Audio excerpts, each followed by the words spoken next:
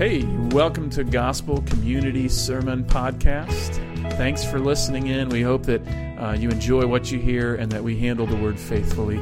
We'd invite you, if you have any questions or want to attend a service, to visit www.gcctroy.com. As we've spent the last several weeks working our way through 1 Peter, and then we got to hear from Glenn and Sonia last week, and then we'll pick up starting today in 2 Peter. And, Jason had covered, as we went through 1 Peter, he covered several things. Peter was telling us how to stand firm in Christ, submitting to authorities, living in good instructions of the Lord, stewarding our bodies and our resources, and the importance of shepherding wisely. And so a key theme there in 1 Peter is how to suffer, but suffer faithfully, and how to stand up and do what is right in the face of very difficult situations. But something very particular was said here in 1 Peter 5:8. He tells us to be sober-minded and watchful, as the devil is prowling like a lion. He's waiting to devour those who are weak. And so no matter how much you and I may seek peace and want peace, our adversary, the devil, wants war against us, and will do so in any way. He is prowling like a lion, waiting to stalk. He's stalking and waiting to take down those who are weak. And I was thinking about this over the past few weeks. In the 1990s, for us old enough to remember it, a lot of you are way younger than me, but the U.S. kind of had this spot where we were in this sense of security. Okay, so all through from World War II up until the 1990s, early 90s, we had the Cold War, right? And we had an adversary, the Soviet Union, who was always advocating, especially Leonid Brezhnev, was always advocating war against the United States and banging the war drum. Nikita Khrushchev, we remember, well, I don't remember even that, but Nikita Khrushchev, even in the 1950s, talking about war and banging his shoe on the podium at the United Nations, right? We had this big fear of the communist menace and the Soviet Union in particular.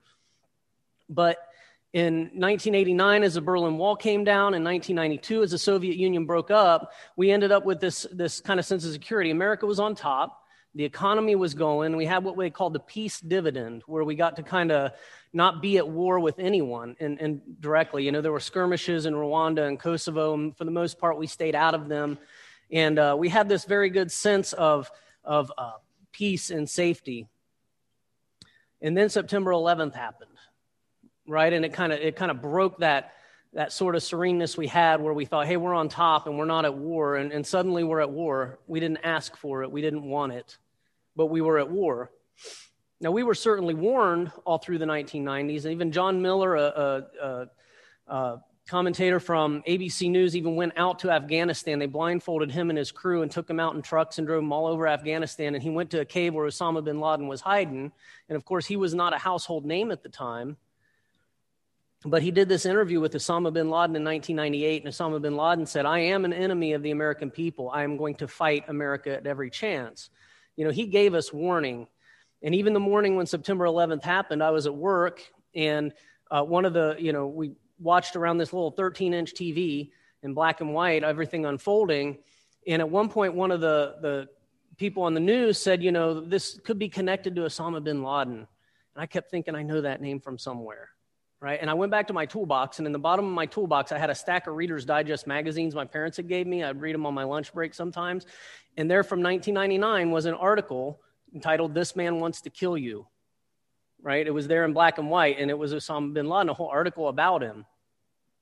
And it was interesting because we had warnings, right? And a lot of the criticism went toward our intelligence agencies and stuff, saying, hey, we had warning all through the 90s, yet we weren't ready for it.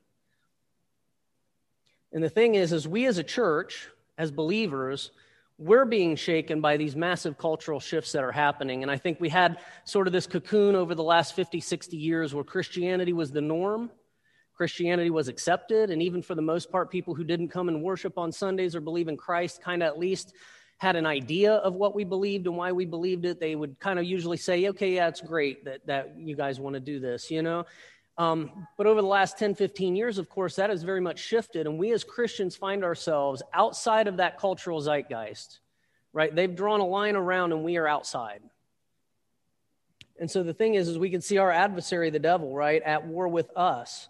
But I think a lot of times we're kind of like the U.S. in the 1990s, where we've sort of been in our bubble And now that bubble's sort of being popped, and we need to recognize something.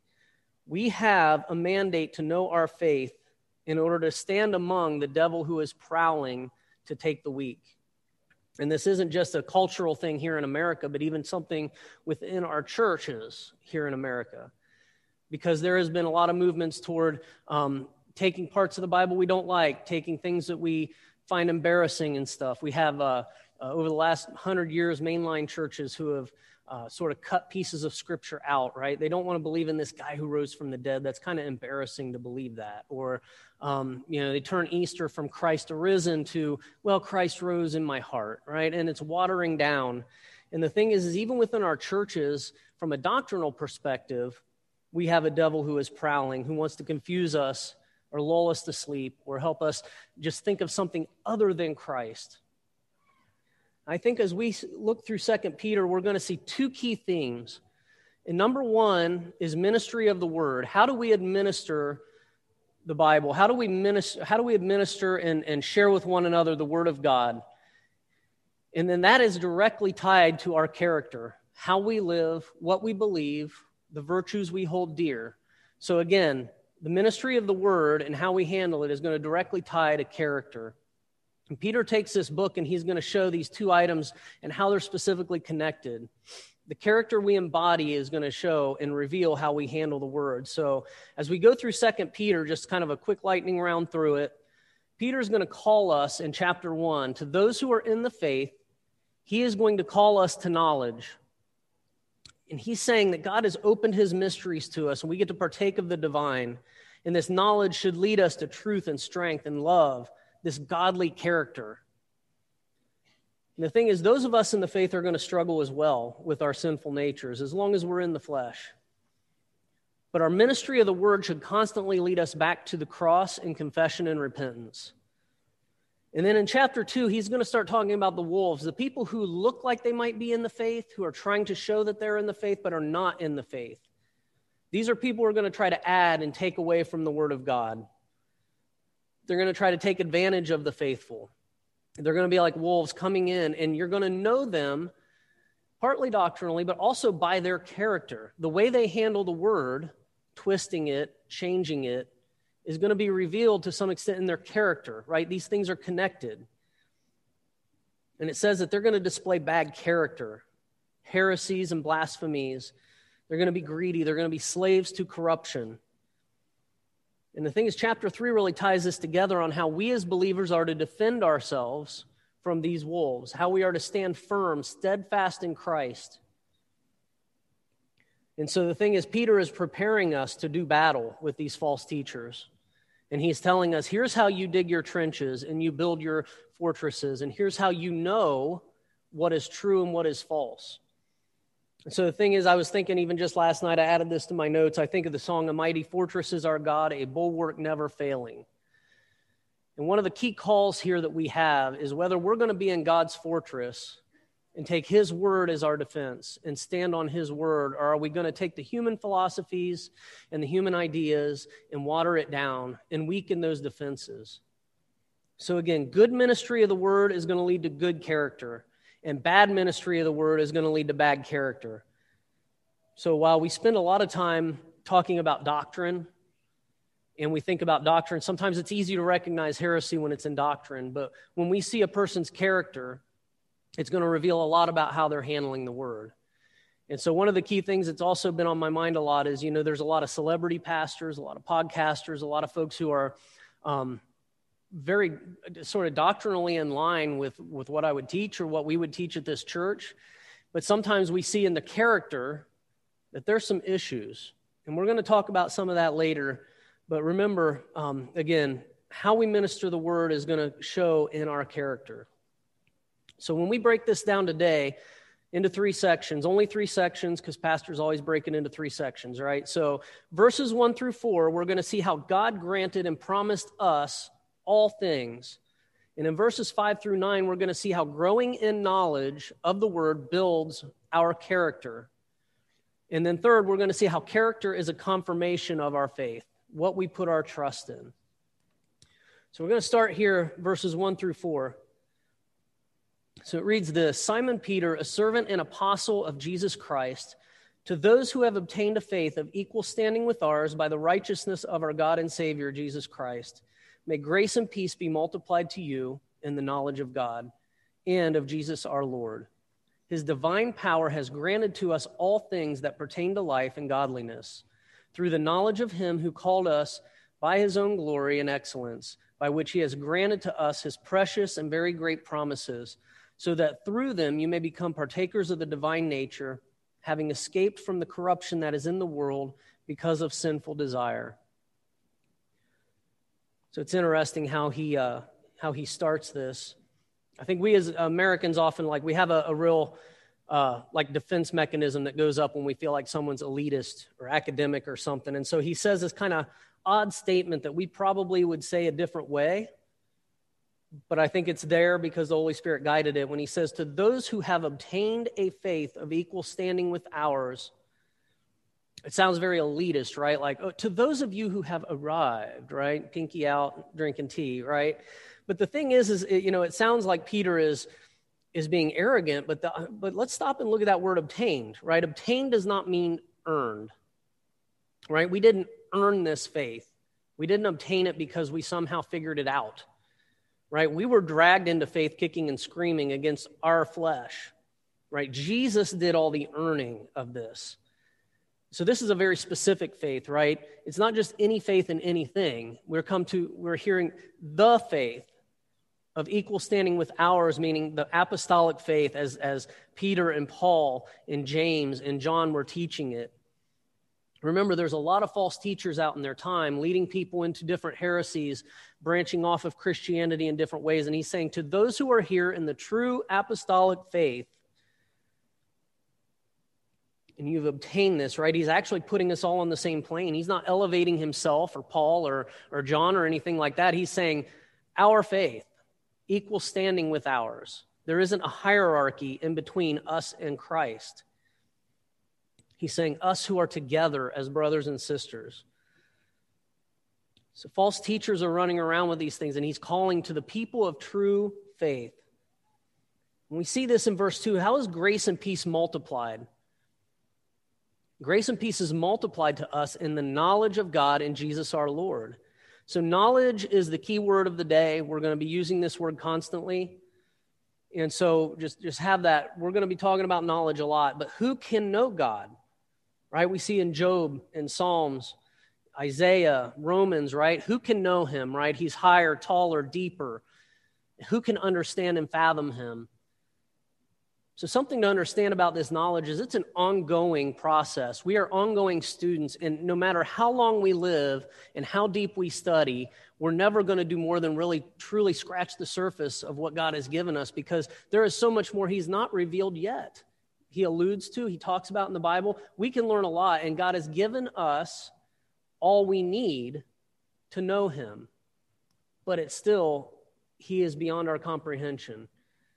So we want to grab onto what he's given us and have knowledge of it. We're always students. And despite what some say, we will never achieve a full sanctification in this body. There are some folks, especially back kind of late 1800s, early 1900s, and they would declare themselves fully sanctified. In other words, they no longer sin. They're living exactly how God told them. Right? That is not possible in the flesh. And we're going to understand that. It is a nonstop process of sanctification, right? We're not going to know perfect character. And we're going to talk about that a little bit more today for those of us in the faith and how our character struggles, and compare that with how character struggles outside the faith. Again, it's not general knowledge. It's specific to God's promises and Christ's sacrifice. In 3 and 4, you see this action verb. It says, his divine power has granted to us all things to pertain to life and godliness. We've been given all things. And so it's not going to take some special enlightened teacher, a guru who's figured out some formula or some kind of way to get in touch with God on our behalf. Right? This is what the false teachers want to believe. They want to place themselves somehow between us and God. They're going to want to draw attention to themselves. They're going to want to provide you some kind of teaching that you're only going to get from them. They want you to depend on them. And that's not what Peter's saying. He's saying he's granted to us all things that pertain to life and godliness. Doesn't mean there's like all this more to come from some special guru. It's through the knowledge of him who called us to his own glory and excellence. Right? God has revealed this to us through his word and his spirit. So how does God do this for us? Through knowledge. So he's opened this taste and goodness to us in his scripture, and it's revealed through his word. And so a good teacher is going to take you into God's word, is going to lead you into the Bible, and is going to understand, right, philosophies and economics and politics and all those things are secondary. He's granted his precious and very great promise so that through them you may be partakers of the divine nature, having escaped from the corruption that is in the world because of sinful desire. So a good teacher is going to take us into the word and have us have that taste, that partaking of the word in God's divine nature. It doesn't happen through osmosis or transcendental meditation, but through knowledge. And knowing the depth of our sin comes through studying Scripture. And knowing the heights of God's grace comes through studying Scripture. And because the work of the Spirit through us to help us understand it, to open our eyes to it, it leads us to faith. When he says this, escaping the corruption, he's talking about that bad character that comes from bad handling of the word. And again, through knowledge, we're going to understand what sinful desire is. So how do we know when our desires are sinful or not? I mean, first and foremost, the Bible has given it to us in words so that we're not relying on our feelings that shift and change through the day, because our heart is not a good judge of what is sinful desire. Instead, Romans 7:7, Paul outlines and says, I would not have known what sin is if not for the law. Right? There's a lot of things that we would love to justify in our minds that God has told us not to justify in our minds. Our heart isn't a good judge of it. Sin should be defined biblically and not by feelings or opinions. Now, one key reason we don't stand for what's right at times is because we don't treasure the knowledge and understanding, right? It's how our society can forsake biblical marriage for a different definition of marriage, or forsake biblical intimacy for something else, or forsake the sanctity of life, or forsake service to others. And it's how even in the church we can forsake biblical exposition, the good ministry of the word, and sometimes settle for weak spiritual motivational speeches instead of studying Scripture. Peter's calling us here to choose that good fruit of God's promises, the good ministry of the word over the junk food of the world, the bad ministry of the word. Why should we go somewhere else? Right? We've been given all we need to partake of the divine right here in his word. Paul continues. When we look at verses 5 through 9, reads like this. He says, for this very reason, make every effort to supplement your faith with virtue, and virtue with knowledge, and knowledge with self-control, and self-control with steadfastness, and steadfastness with godliness, and godliness with brotherly affection, and brotherly affection with love. For if these qualities are yours and are increasing, they keep you from being ineffective or unfruitful in the knowledge of our Lord Jesus Christ. For whoever lacks these qualities is so nearsighted that he is blind, having forgotten that he was cleansed from his former sins. See here a lot of words spelled out in a sequence. And also see here in verse 5, it says, because we are to partake in the goodness of the word, we should make every effort. Right? He says this, make every effort to supplement your faith with virtue.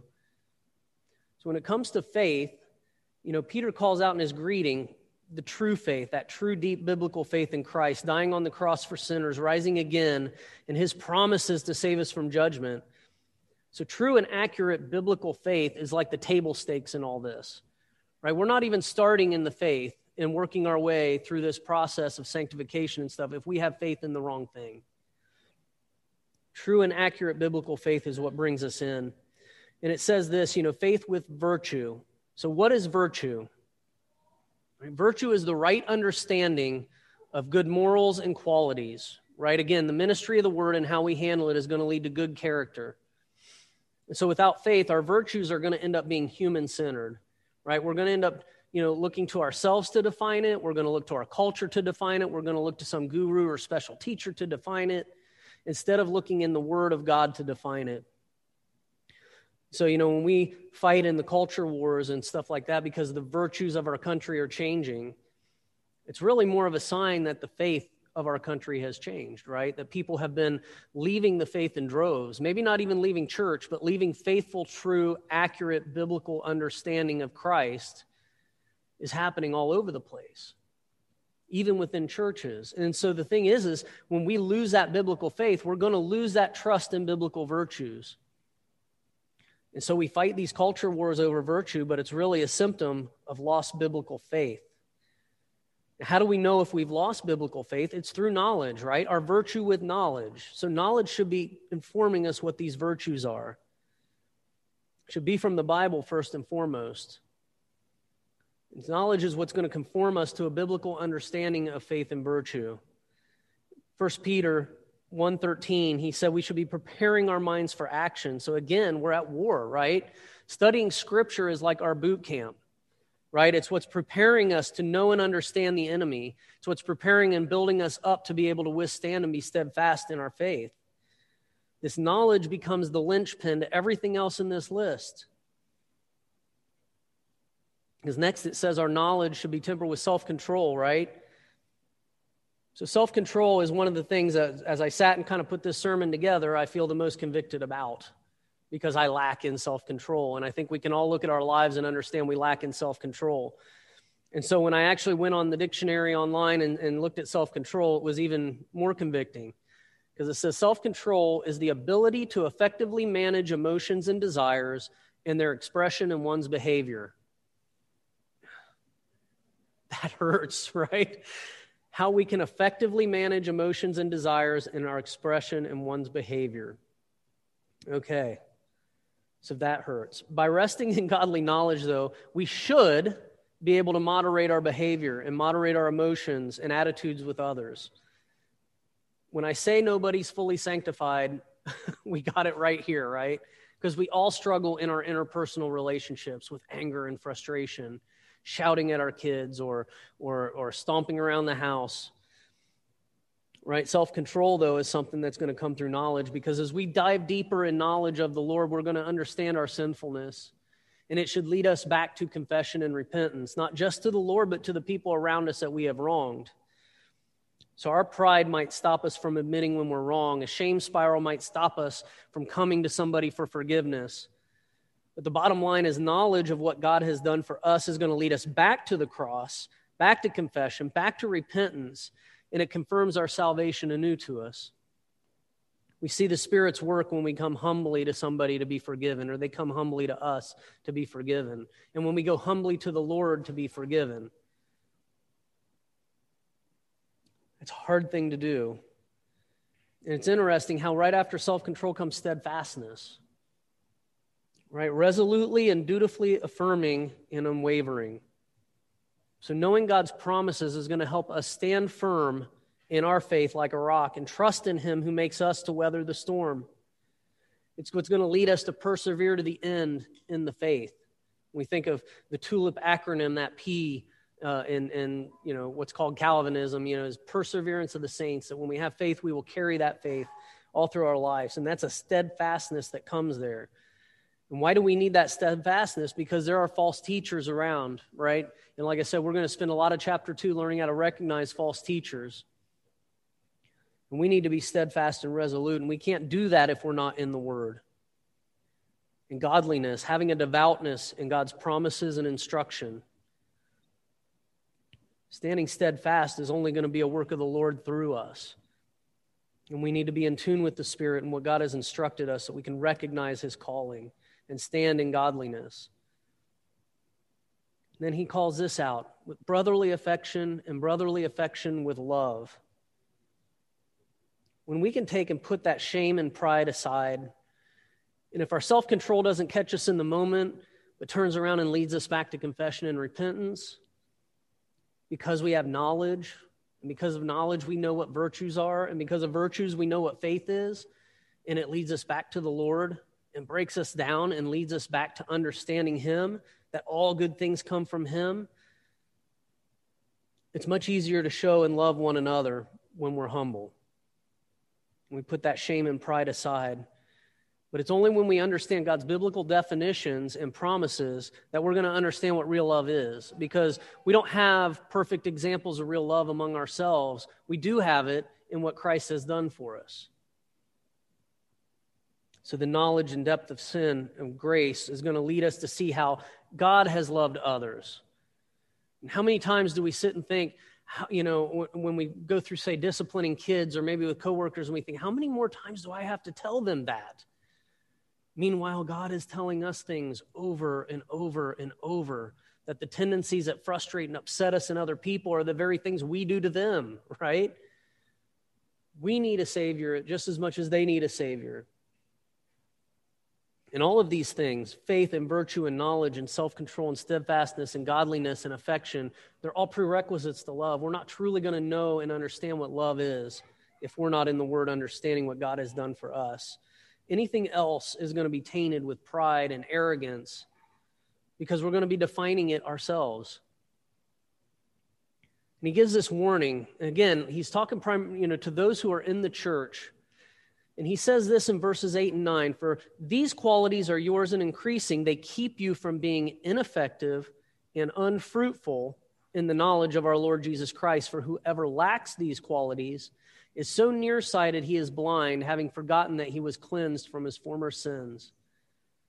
So Peter's not talking about false teachers here or people outside the faith. He's talking to us, right? We have a tendency to push back, right? It's much easier to watch YouTube or television or something than get in our Bible, right? It's much easier for us to want to study other topics that interest us, our hobbies and history and things like that, than dive in our Bible. Right? And that's the thing. If we're not going in understanding the faith, right, we can be ineffective and unfruitful. So see, he's addressing those in the faith and recognizing some people in the faith never leave first gear. They might trust in Christ, believe in kind of the virtues and stuff, but never grow in that knowledge and depth that's going to lead them to love, that's going to lead them to self-control and steadfastness. And then there's others who are walking pridefully in the faith. In verse 9, he's saying there's people who are sitting here saying they don't even kind of recall that they need salvation themselves. They're forgetting their own position. We all have a tendency to make these mistakes at times, right? It's a place for us to start checking ourselves. Because if we have faith without knowledge, we're going to end up ineffective and unfruitful. What does he mean here? Again, knowledge is this linchpin. Because these good qualities are all an offspring of knowledge. It's the fruit of knowledge. So sometimes we can be in a place where we avoid knowledge, right? We don't want to take part in studies. Maybe we forsake getting together on Sundays. Maybe we're not really doing any kind of regimen and getting in the Bible on our own. And what's going to happen, right? What happens there? We leave a hole, right? We leave a hole that needs filled. And I can remember, growing up in church and things like that, there are some people that basically had this view that, well, you need to accept Christ and be a good person, and the rest is just details, right? And so there was no real discipleship. There was no real growing in the knowledge of the Lord. We weren't going back to the Old Testament. They would say, hey, the Old Testament is just kind of a history lesson. You really just need the New Testament, right? And it left a hole in the people that were involved there. And none of those people are still at that church, right? They've all left. And some walked away from faith.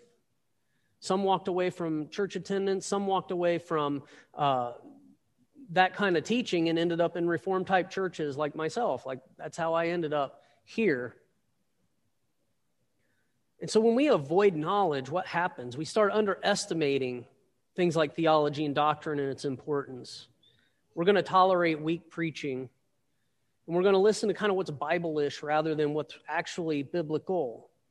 We're not going to recognize heresy, to even know it and confront it.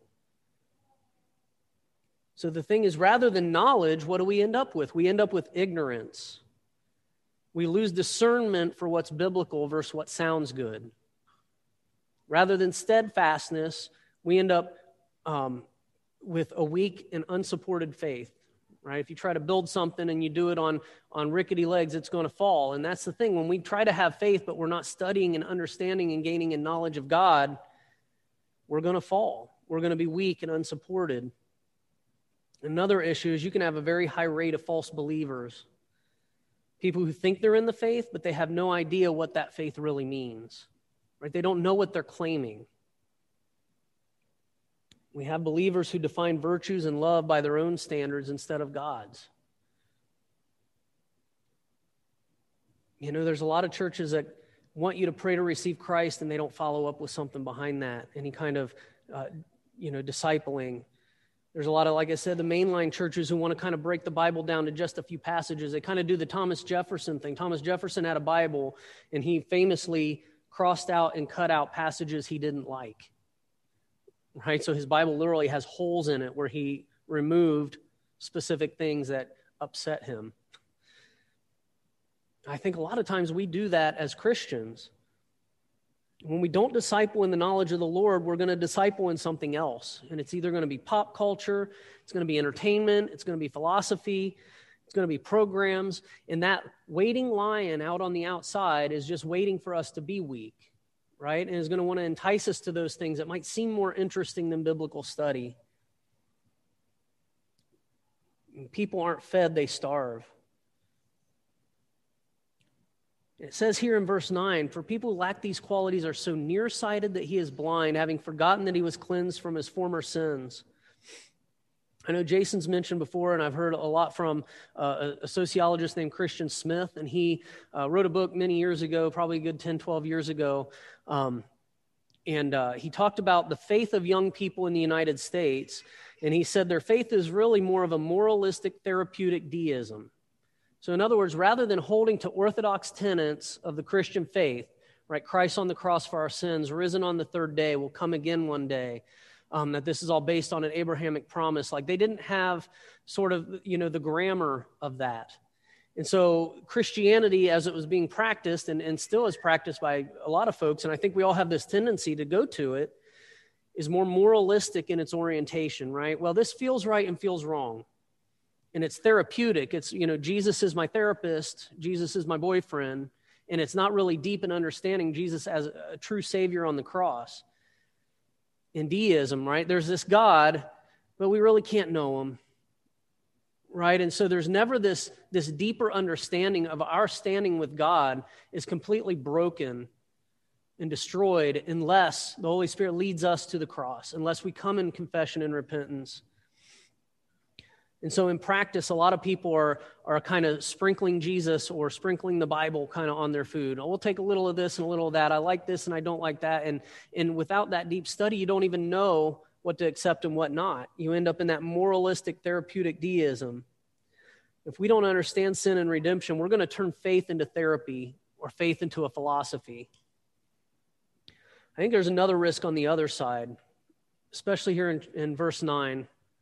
Whoever lacks these qualities is so nearsighted that he's blind, having forgotten he was cleansed from his former sins. I think another risk that we as brothers and sisters have, being in the faith, is we can take knowledge and we can use it as a weapon, right? We could take it on the one side and be lazy about it and not chase knowledge. We could take it on the other side and gather knowledge and then beat each other up over it. I can think of some authors and commentators and podcasters and things like that, and it's like, even folks, like I said, that we would line up very closely with on theology and a lot of key doctrine. But I hear them beat up other pastors by name and other movements by name because there's certain parts of theology they disagree with. And you can hear it in their voice. There isn't love there. There isn't care. It's taking a grand audience in a bully pulpit and taking knowledge that they have and just beating others up and telling these pastors they should be ashamed of themselves or that they should, they'll put words in their mouth and they'll twist the points that they make, and there isn't love at all behind it. They've weaponized knowledge. And they take it, and rather than having knowledge, they end up with arrogance, right? There's a pridefulness in the fact that they have some kind of knowledge and they want to beat up anybody else who's too dumb to get it. And rather than self-control, they lead from self-assurance. They're right, everyone else is wrong. And rather than steadfastness, you get a stubbornness that's not based on anything biblical. And rather than godliness, you end up in self-righteousness. And rather than affection, you end up with bitterness and broken relationships. I know Jason's mentioned podcasts a lot of his elders and I know some folks are listening to through the Mars Hill. It's called The Rise and Fall of Mars Hill, and it talks about Mark Driscoll. and how, a guy that in a lot of ways we would have a lot of, at least in his earlier writings, we would have had a lot of theological alignment with. But when you hear how he berated people in his church, how he abused his power, how he put down those who didn't agree with him, even pushing elders out of his church and firing them, the entire church broke apart when all this happened, and left behind a lot of bitterness and broken relationships. And so right now, there's this whole podcast even being put together saying, how can somebody who seemed to have theology and doctrine well end up exemplifying such bad character, and at this point is actually walking away from a lot of theology and doctrine he would have espoused before. And the thing is, all that bitterness and broken relationships tell us something, right? When we see that bad character coming out, we can tell they weren't wielding this knowledge with love. It wasn't leading to steadfastness. It wasn't leading to gentleness and affection and brotherly love. It was leading to a pridefulness. So even when we have alignment theologically, there's still something about character that we need to recognize shows how we handle the word. We can have all our theological ducks in the row and still be jerks, right? There's something more than just being theologically right. When it comes to character, it's going to show how we handle the word. So we want to have theology and doctrine correct. But is it leading us back through this diagnostic here? When we have faith and we are biblically defining it, and we understand virtues and we're biblically defining those, and we get to knowledge, what are we doing with that knowledge? Are we taking it and establishing self-control, effectively managing emotions and desires in the expression in one's behavior? And that's where, like, when we go back and we listen to this podcast, we can hear it, right? There's a lack of self-control within the way Mark Driscoll was running his church. And I don't say this to beat Mark Driscoll up and all that kind of stuff, but just I think this is a great example within this podcast that goes right along with 2 Peter and what we're studying. But when we're falling on self-control and we're not going back in confession and repentance, we're not going to be able to stand steadfast, and we see that entire church broke apart, right? In brotherly affection and love, it's left with a lot of bitterness. And so for us, brothers and sisters, we don't want to be ineffective, we don't want to be unfruitful, and we don't want to be nearsighted and blind.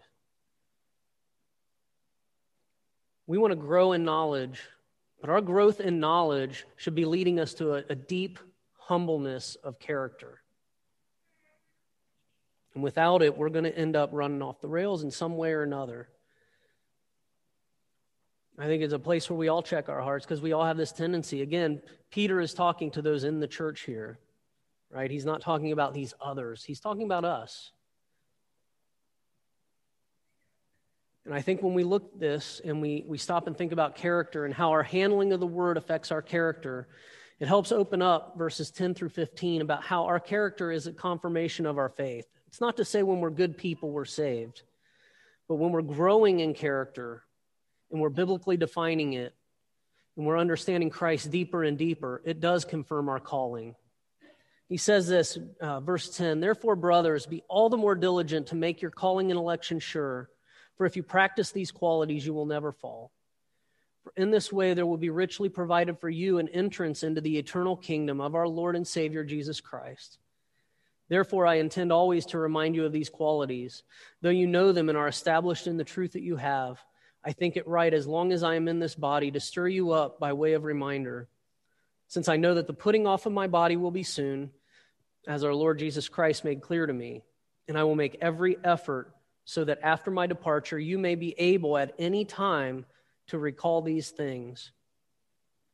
So again, we're not called to be passive, to sit back and just kind of ride the pine waiting for the coach to tell us something, right? The coach has given us everything we know. God has given it to us. Everything that we need to know for faith is right here in our Bible. And he's saying we need to be diligent in our calling and election, practicing these qualities. For in this way there will be richly provided an entrance to the eternal kingdom. It's through this understanding we are going to be saved, and we're going to persevere to the end. When we see in verses 12 and verses 15 and stuff, and he's saying, I intend to always remind you of these qualities. I think it right to stir you up by way of reminder. I'll make every effort, right? We need to spur one another on in the faith, leading back to knowledge, leading back to understanding, leading back to wisdom. Right? We have this call to be a true disciple. And along this, we're going to be established in these qualities. I know vaccine's a bad word with a lot of folks, but the good ministry of the word, hearing the gospel week in and week out, studying it daily for ourselves and stuff, it is supposed to help inoculate our spiritual immune system. Right? You think of how the immune system works. It recognizes a foreign invader.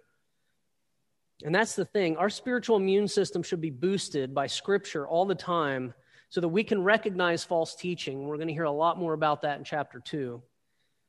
We should be established in truth instead. So as Peter knows his end is near, he's trying to help inoculate this church, right, and get their spiritual defenses ready, build the bulwark, build people up, right, go through training. It's like a boot camp.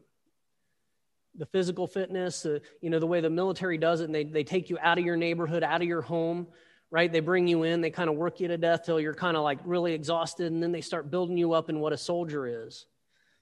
And that's what Peter's wanting to do here with these folks. That's why he's saying, I'm stirring up by way of reminder. I want you to remember these things. He is trying to bring them in and help them to recognize the sinful selves they came from and break it down and build them up in these good qualities and good characters of the Lord. If they're truly in the faith, they're going to recognize it. And he wants to make soldiers ready to go out to do battle against these false teachers, to recognize them and to stand firm against them. So what does this mean for us? I think it means the exact same thing, right? God promises that we get to partake in his goodness, and the world wants us to partake in other fruit. The world wants us to normalize our affection around them, culture, art, politics, economics, social movements. There's bad teachers, sometimes even in the faith, who want to lead us away from a strong knowledge of the Lord.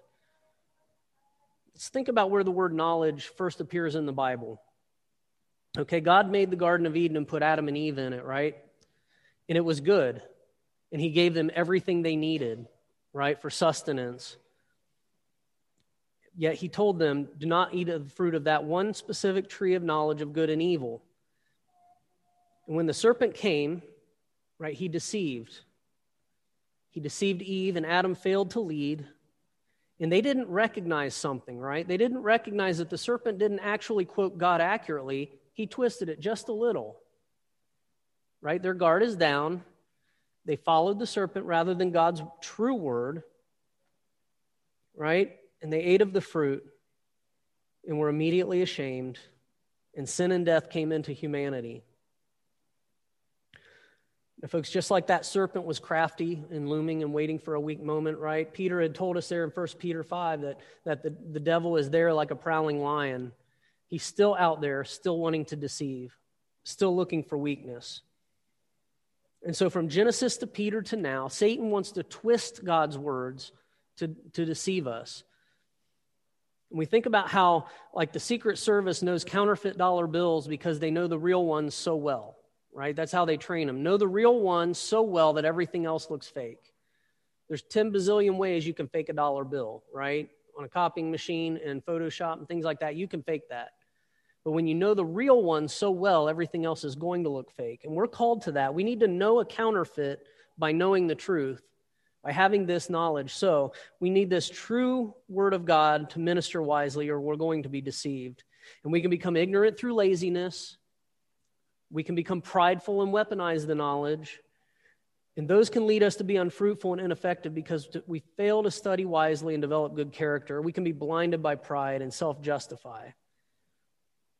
Folks, we're not called to fight with intellect or wit or tweets or snark or sarcasm. We're called to fight with knowledge, ministering accurately that word of God that takes us from sinner to saint and takes us from dead orphans to God's children.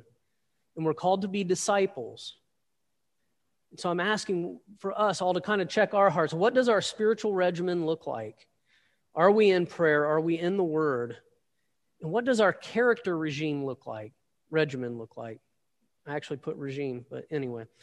I meant regimen. Spell check. So what does our character regimen look like? Are we students of the word ready to spot the counterfeits? When we're struggling through our self-control, are we going back to the cross? Are we training to do battle with the devil who wants to take us down? Are we trusting in the celebrity pastors and stuff like that to spoon feed us instead of going directly to the very word we're called to gain knowledge in and be a student of? You know, podcasts and authors and stuff like that are great, but it's no substitute for the Bible directly. We have a lot of worldly leaders who want to let us down. They're going to leave the faith. They might act in bad character. They might disqualify themselves through their conduct. But the word of the Lord is from a divine author. Okay? That divine author never leaves the faith. That divine author never speaks heresy. That divine author never disqualifies himself and never shows bad character. Instead, the divine author of our faith is the very model of wisdom and knowledge and character. In his word, we're built up in the promises and we're saved from the corruption of the day. Brothers and sisters, we have a calling here to be ready. We have a calling to do battle. And we're in a culture that we can clearly see we're not going to escape battle at some point. I'm not saying physically fighting, I'm talking spiritually. Are we ready? Are we in the knowledge? And are we growing in character in order to take that knowledge and share it with the world in a winsome way, with gentleness and humbleness, the way God has called us to? I pray that each one of us is in deep prayer and in the Word. I'm going to go ahead and pray.